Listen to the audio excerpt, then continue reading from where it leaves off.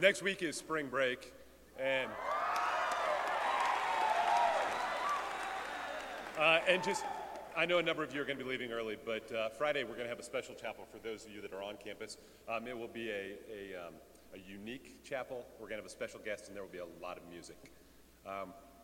I think I speak for the entire community when I say the last few days have been a really special time for our college and for the community. Having James White with us has been pretty amazing. He's, I think, spoken really clearly to our hearts. He's pointed us to love and truth in relationship and in community, and most importantly, he's pointed us to Jesus. I was just telling him it feels weird that he's leaving because it feels like something has just begun. This is not the last time he will be with us. But if you would, as he comes up, give him a warm Scots welcome and a warm Scots thank you for being with us for the Imago Dei Conference.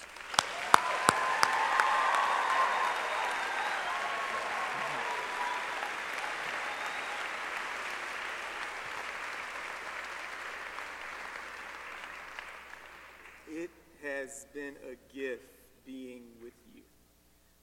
And I would have to agree with Grant. I've developed an even greater affection and love for him, but also for you and what it is that God is doing here. Now, you were yelling and shouting for the tornadoes. No. I got to get home.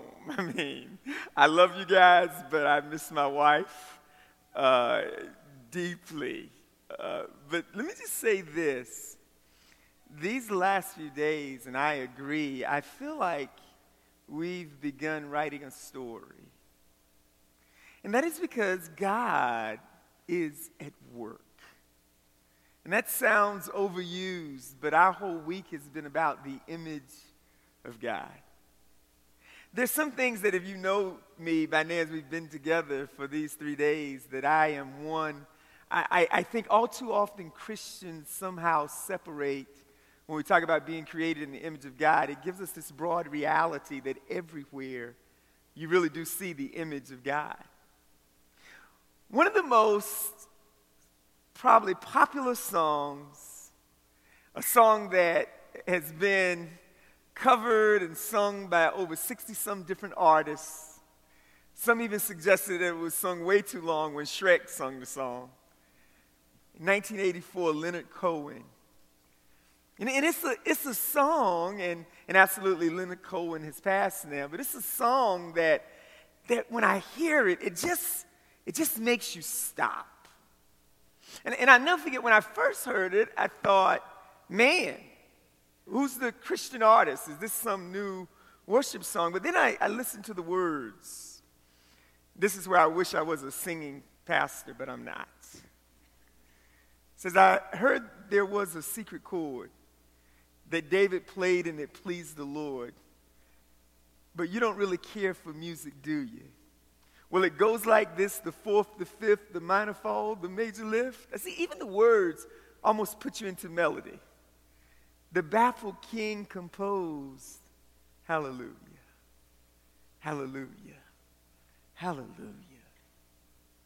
Your faith was strong, but you needed proof. You saw her bathing on the roof. Her beauty in the moonlight overthrew you. She tied you to her kitchen chair. She broke your throne and she cut your hair. And from your lips she drew the hallelujah. Oh, but I said, wait a minute. When did Bathsheba tie David to the kitchen chair? Wait a minute. Did Samson get tied to the kitchen chair? Was there a translation of the Bible that I missed? And I listened to the song again and again, and I thought, you know what? Now, those of us who understand original language, we know that hallelujah is a sacred word. It means, and there's nuances to the meaning, but it's praise God. But wait a minute. Samson, David, man, maybe that's a misplaced hallelujah. maybe hallelujah doesn't belong there. Because that's not exactly how the story was told. I thought, man, love the song, but misplaced hallelujah. But you know what? So much of the story of God, and especially when you look at the story of his son, Jesus, so much of what it means, I think sometimes we miss the image of God is because all too often throughout the scriptures, Jesus sometimes sort of misplaces hallelujah. That strangely enough, there's this call to say hallelujah in moments when you would think anything but hallelujah. One of those moments is in John chapter 11. Familiar story. A story that all too often is seen as a strange story. And it's this story to where when you really sum it up, it doesn't make sense when we think about it on the surface. It says, now a certain man was ill, John chapter 11, Lazarus of Bethany, the village of Mary and her sister Martha. And it was Mary who anointed the Lord with ointment and wiped his feet with her hair, whose brother Lazarus was ill. And so the sisters sent to him saying, Lord, he whom you love is ill. But when Jesus heard it, he said, this illness does not lead to death. It is for the glory of God, so that the Son of God may be glorified through it. Now Jesus, verse 5, now Jesus loved Martha and her sister and Lazarus. And so when he heard that Lazarus was ill, he stayed 2 days longer in the place where he was. Then after this, he said to the disciples, let us go to Judea again. And the disciples said to him, Rabbi, the Jews were just now seeking to stone you, and are you going there again? And Jesus answered, are there not 12 hours in the day? If anyone walks in the day, he does not stumble because he sees the light of this world. But if anyone walks in the night, he stumbles because the light is not in him. And after saying these things, Jesus said, our friend Lazarus has fallen asleep, but I go so that I may awaken him. And the disciples said, well, Lord, if he's fallen asleep, he'll recover. Now, Jesus had spoken of his death, and they thought he meant literal sleep. And Jesus then told them, Lazarus has died. And for your sake, I'm glad that I was not there so that you may believe. But let us go to him again. And so Thomas, called the twin, said to his fellow disciples, let us go so that we may die with him. It's so fascinating because it's like John is saying he loved Lazarus. He loved Martha and Mary. You know he loves Martha and Mary because that would be the place where he would go and find rest. That would be the place where you would often see him there surrounded with them around the meal. Well, if he loved them and he hears that he's sick, why is he waiting 2 more days? And then it's almost as if it's a misplaced hallelujah. What in the world are you talking about? 2 more days. And we even see later, as I read, he's died. Why is that a good thing? Misplaced hallelujah. Often in the journey of history of our story, they're misplaced hallelujahs. How in the world? And I know we typically think, wait a minute, James, look, you're talking about the image of God. Do you have to keep going back to history? Why do you go back? Okay, great. I know 200 years of slavery, and yes, it was horrific. Yes, slave ship, people treated as property. Why do you keep going back there? Can't we just move forward? Well, I thought I was speaking to people who are biblical and who are Christian. And we know one of the strange things about us is that we always live understanding that time is a very different commodity than it is with the rest of the world. For those of us who are believers, we understand that our lives are shaped by what happened 2,000 years ago. You know, to say you can't look at history might be to say you can't look at the cross. We also know that God mysteriously, that we're able to live in this crazy space of what happens now ends up impacting in eternity. We're the one people that really say we believe that what you do now echoes in eternity, because we even say this prayer on earth as it is in heaven. So if anyone should be able to understand the dynamic of time, and that what happened 200, 300, 400 years ago has everything to do with what's going on today. But when I look back in history, I see a misplaced hallelujah. In this text, God is operating so diametrically opposite. And it's confusing for the disciples, because understand, the disciples know that things are getting at this point in John chapter 11 very dangerous for Jesus. And so we don't want to go to Judea, to Bethany, because we know that's close to Jerusalem, and they are going to kill Jesus. There's a hit out on you. They are going to take you out. And so Jesus is saying, again, the Bible, John says he loved him, but he waited. He didn't go. And now he's staying 2 days longer. And then it's confusing. It's saying he's doing it so that God can be glorified by it, so that there will be a hallelujah, in other words. But then he says, let's go to Jerusalem. And the disciples are saying, Rabbi, they're going to try to stone you. Now, here's where I love, some of us think we care about Jesus, but they don't really care about Jesus because they're disciples, because disciples are followers of Jesus. In other words, they're going, hey, bro, they're going to hit you with rocks, and that means we get hit with rocks too. And they think it's bad news. They think there's no need of going, because even they don't get it. They say, because Jesus said, look, we got to go because Lazarus is falling asleep. When the disciples say, well, fine, great. If he's asleep, let my boy take a nap. And Jesus says, now he is dead. Let me make it clear to you. Lazarus has died. Something has happened that will require the supernatural. Can I suggest to you that the reason why I always peer closely into our history, because the only way you can explain that there's even sanity with me as an African-American man that comes out of a legacy to where there was no story, there was no humanity for 200 and some years. The only way you can explain that is there has to be a God. I am created in his image. The reason why, again, you have to understand, even when we frame conversations about pro-life, why is it that African American people sometimes question well-meaning believers who say they want to save lives in the womb? Because if Jesus was pro-life, why in the world didn't you do something?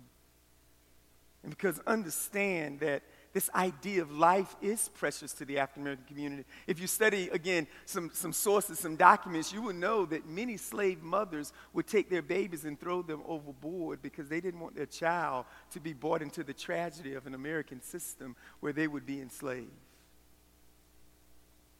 Oh, there's a value of life. But a quality of life that goes well beyond the womb. That's always been the legacy and history of African-American people. And yet somehow God miraculously is able to give a hallelujah in even this place. But it was always strange for me because of the way we told the story. We would tell the story in ways that it was as if Africa had nothing to do. Because when you tell a story as if a people have nothing to contribute, you erase that, and there is no hallelujah. But I never realized until I went to college and read Augustine's City of God and Augustine's Confessions. And then when I understand so much of the framing of even your thinking is by him, I always thought that Augustine was from Ireland or Scotland. I always thought that. Do you know how surprised I was? And it wasn't just some liberal makeup that I found out that Augustine was from Africa. What?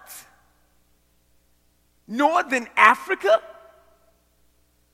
You say, well, James, what difference does that make? It makes all the difference in the world, because you got to understand, there was a narrative that Africans had nothing to contribute.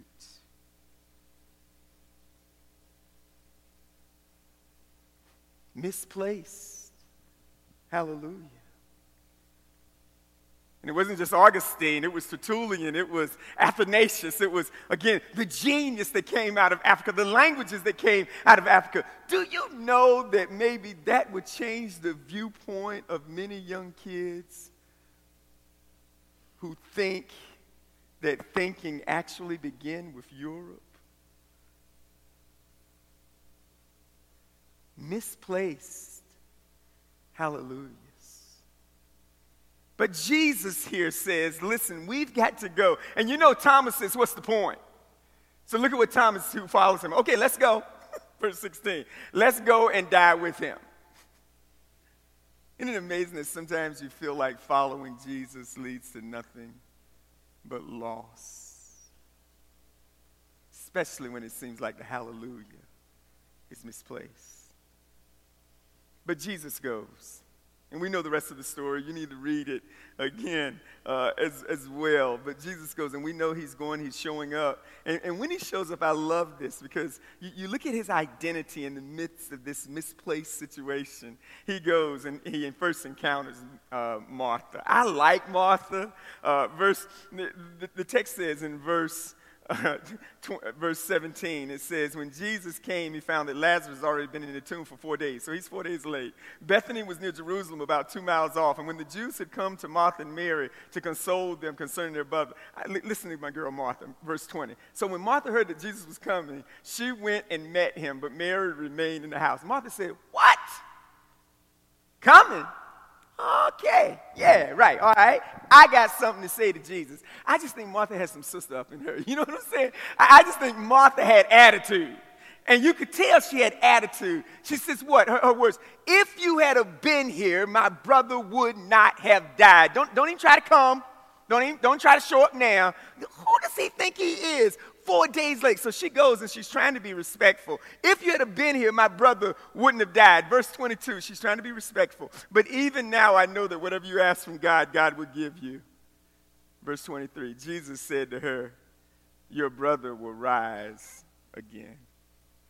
Verse 24, Martha said to him, look, don't give me no theological lesson. You know how Christians would do. You know how people do when you get in your painful moments, they come giving you these theological lectures. Oh, God is sovereign and everything. Now, she said, don't tell me that. She said, look, I know that he'll rise again in the resurrection on the last day. Look, I read the Torah. I get it, Jesus. I know who you are. I was listening when you came into our house. And then Jesus says in verse 25, I am the resurrection and the life. Whoever believes in me, though he dies, he shall live. And everyone who lives and believes in me shall never die. Do you believe this? Martha, I'm resurrection right now. Martha, you're thinking of the past and the future, Martha. That's where you're stuck. But Martha, here's what you believe. I am resurrection. Wherever I show up, there is life. Even in the midst of death, I am the one who puts hallelujah in its proper place. I am the resurrection and the life. That is why be careful if you name the name of Jesus. If you're talking about being restored into the image of God. Because we are the people who, rather than arguing from one political side or the other, we are the people who are saying that sociologically this is just the way things have to be, that when we show up, there should be answers because he is the resurrection and the life. Don't ask me what your parents are going to do. Don't ask me what the next generation is going to do. But what are you going to do, covenant? Because when Jesus shows up, hallelujah gets put in its right place. But when we misplace it, we have hallelujahs at the wrong time. Jesus is going to show up at a funeral where the body has already been buried. You know what I love about the text? Look at what happens when he shows up, and Mary greets him as well. But Mary has a different perspective. She is weeping. She is mourning. And Jesus does something here that is so powerful. In verse 34, he says, where have you laid him? Then in verse 35, the most powerful scripture in the Bible. Now, growing up in Sunday school, this used to be my go-to verse. Now, many of you have probably never been in churches like this, but in the church I grew up in, they would torture kids. because you had to go up in front of the church and give a Bible verse. I know some of y'all don't know this, but you'd have to go up in front of the church and you had to go up in front of the whole church. Now, you need to understand the beauty, again, of the African-American, traditional African-American church, which some of us have abandoned and think is anti-intellectual, is they understood the psychological needs of children. Because in the African-American church, it was the first place where many people received applause. So if you were a child, even if you messed up your verse, they would still, oh, baby, yes! And that's because they knew that this would be the one gathering that would be affirmation, because in a Jim Crow world, there wouldn't be any other affirmation. It's so sad that evangelicals have deconstructed the African-American church. But this was my go-to verse. Jesus wept. Oh, yes! Can I tell you, it's my go-to verse now. Because even in the misplaced hallelujah, I've got a Savior that will weep with me. Even when things are going wrong, I've got a Savior that cries with me. Even when other people are saying, get over it, let's move on, I'm so glad I've got a Savior who engages in my emotional pain. Some of you, the best thing you can do when someone is hurting deeply is weep with them. And yes, isn't it misplaced? Because he knows he's going to raise Lazarus from the dead. He said this would be for the glory of God. I have very little patience for believers who can't weep with me.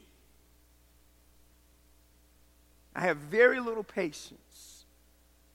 It is not the image of God if you can't enter into the struggles of a person's pain.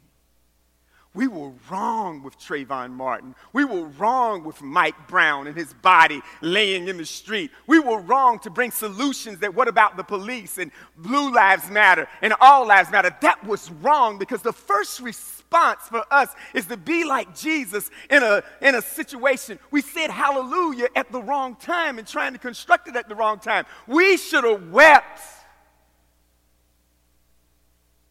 We need to weep whenever a life is lost. Jesus weeps. But too often we have hallelujah in the wrong place, because this is an actual image of Greenville, South Carolina, 1940, when 20 taxicab drivers got away with lynching someone.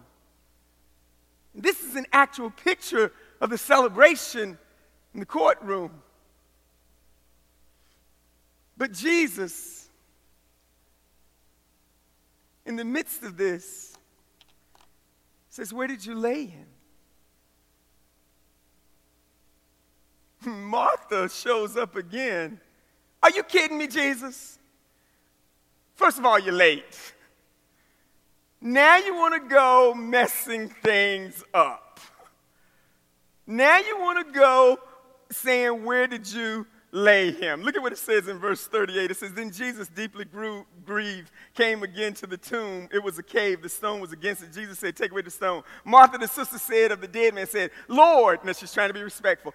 Lord, by this time there will be an odor, for he has been dead 4 days. She's going, are you kidding me, Jesus? Now you want to stink up the place. You're late, you didn't come here in time, so now you want to open up the body. It would be like showing up a funeral and opening up the casket. Why in the world are you going to do that? Look at what Jesus says to her. Martha, I thought you said you believe that I'm the resurrection and the life. This is an image from Life magazine. Carolyn Bryant is there with her husband and brother-in-law because they've just been set free. No charges. When they too murdered and lynched 14-year-old Emmett Till. And here recently, Carolyn Bryant confessed that her husband, and not just her brother-in-law, did lynch Emmett Till. But you know what Mamie Till decided? I saw this image as a little boy.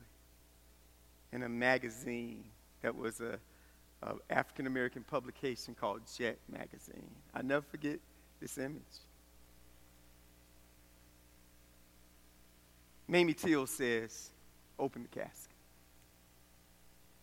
I want the world to see what was done to my son Emmett. Open the casket. Open caskets have always been a part of, again, the reality of life for many. And it's almost as if she's saying, open the casket so you can see what death has accomplished. The same was true of Dr. Martin Luther King. That image stays in my mind, an open casket. And I know for us, we typically want to close the casket. We typically say there's no way that the image of God anything can happen. You got to close the casket. But Jesus says, open the stone. Here's what makes the difference. Jesus says, in lifting up his eyes, he says, Father, I thank you that you've heard me, and I knew that you always hear me. But he said, on account of these people standing around, that they may believe that you sent me. And when he had said these things, he cried with a loud voice, Lazarus, come forth. And the man who had died came out, and his hands and feet were bound with linen strips, and his face wrapped with cloth. And Jesus says, unbind him and let him go. Some of us typically think there's no way anything good can come out of this, but I'm so glad that God calls us to open the casket, because when Jesus speaks into the casket, when he speaks into places of death and lack of hope, then that's where life really does come forth. And maybe what God wants to do is put hallelujah in its proper place. But it requires looking into places we don't want to look, journeying in ways we don't want to journey, weeping when we don't want to weep. See, when I look here at these images, don't look away, but this is Alabama. This is Montgomery. These are water hoses. These are people who are saying, we're going to have hallelujah, even though we will have to sacrifice for it, even though it's distorted, that people in America, they don't see that we're created in the image of God. But we're going to do something. We're going to have the audacity to protest, let them abuse us, and then not fight back, not be violent. Why? Because we're going to open the casket so that America can see its heart. And I'm here today because there were men, women, and children, not just Dr. Martin Luther King, who said, we're going to put hallelujah in its proper place.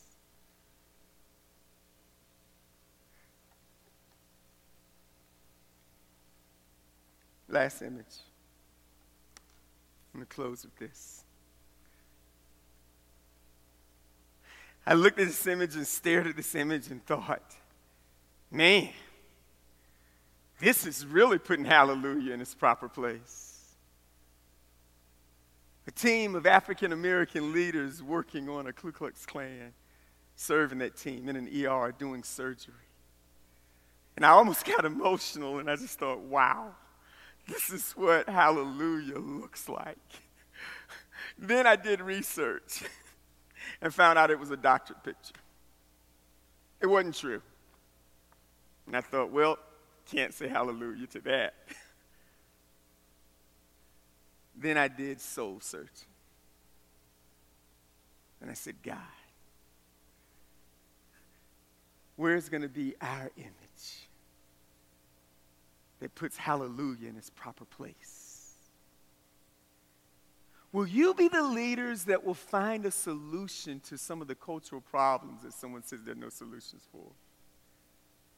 Will some of you help rewrite history in such a way that we won't be relegated to February being African American History Month, but will some of you become teachers and make sure that history is taught within the curriculum? Will you go back and tell some people at home as well that there's some things that haven't been taught correctly about Augustine, about Africa? Will you go back and let some people know, why in the world are you afraid to go to a continent that's a place of beauty and has always been a place of beauty and hope? Will you go back and correctly help some people understand, again, that we've said hallelujah in the wrong place, and that the very Bible has civilizations and people who look like me, who have something to contribute. Will you help us get hallelujah in the right place? No more misplaced hallelujah, because we serve a Savior who says, roll away the stone, open up the casket. We're going to look into our darkest places, because where there is Jesus, resurrection, and life, there is hope. And that will intellectually confuse the thinkers of the future, because you're really making sure that time has its appropriate place, because Jesus indeed is our hope.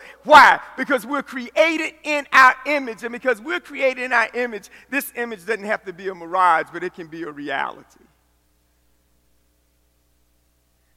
So my hope for us is, let's put hallelujah in its right place. How can we do it?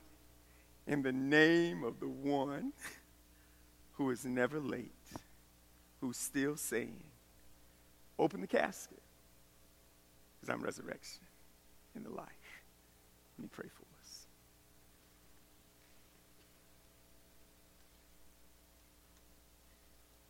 Father, thank you.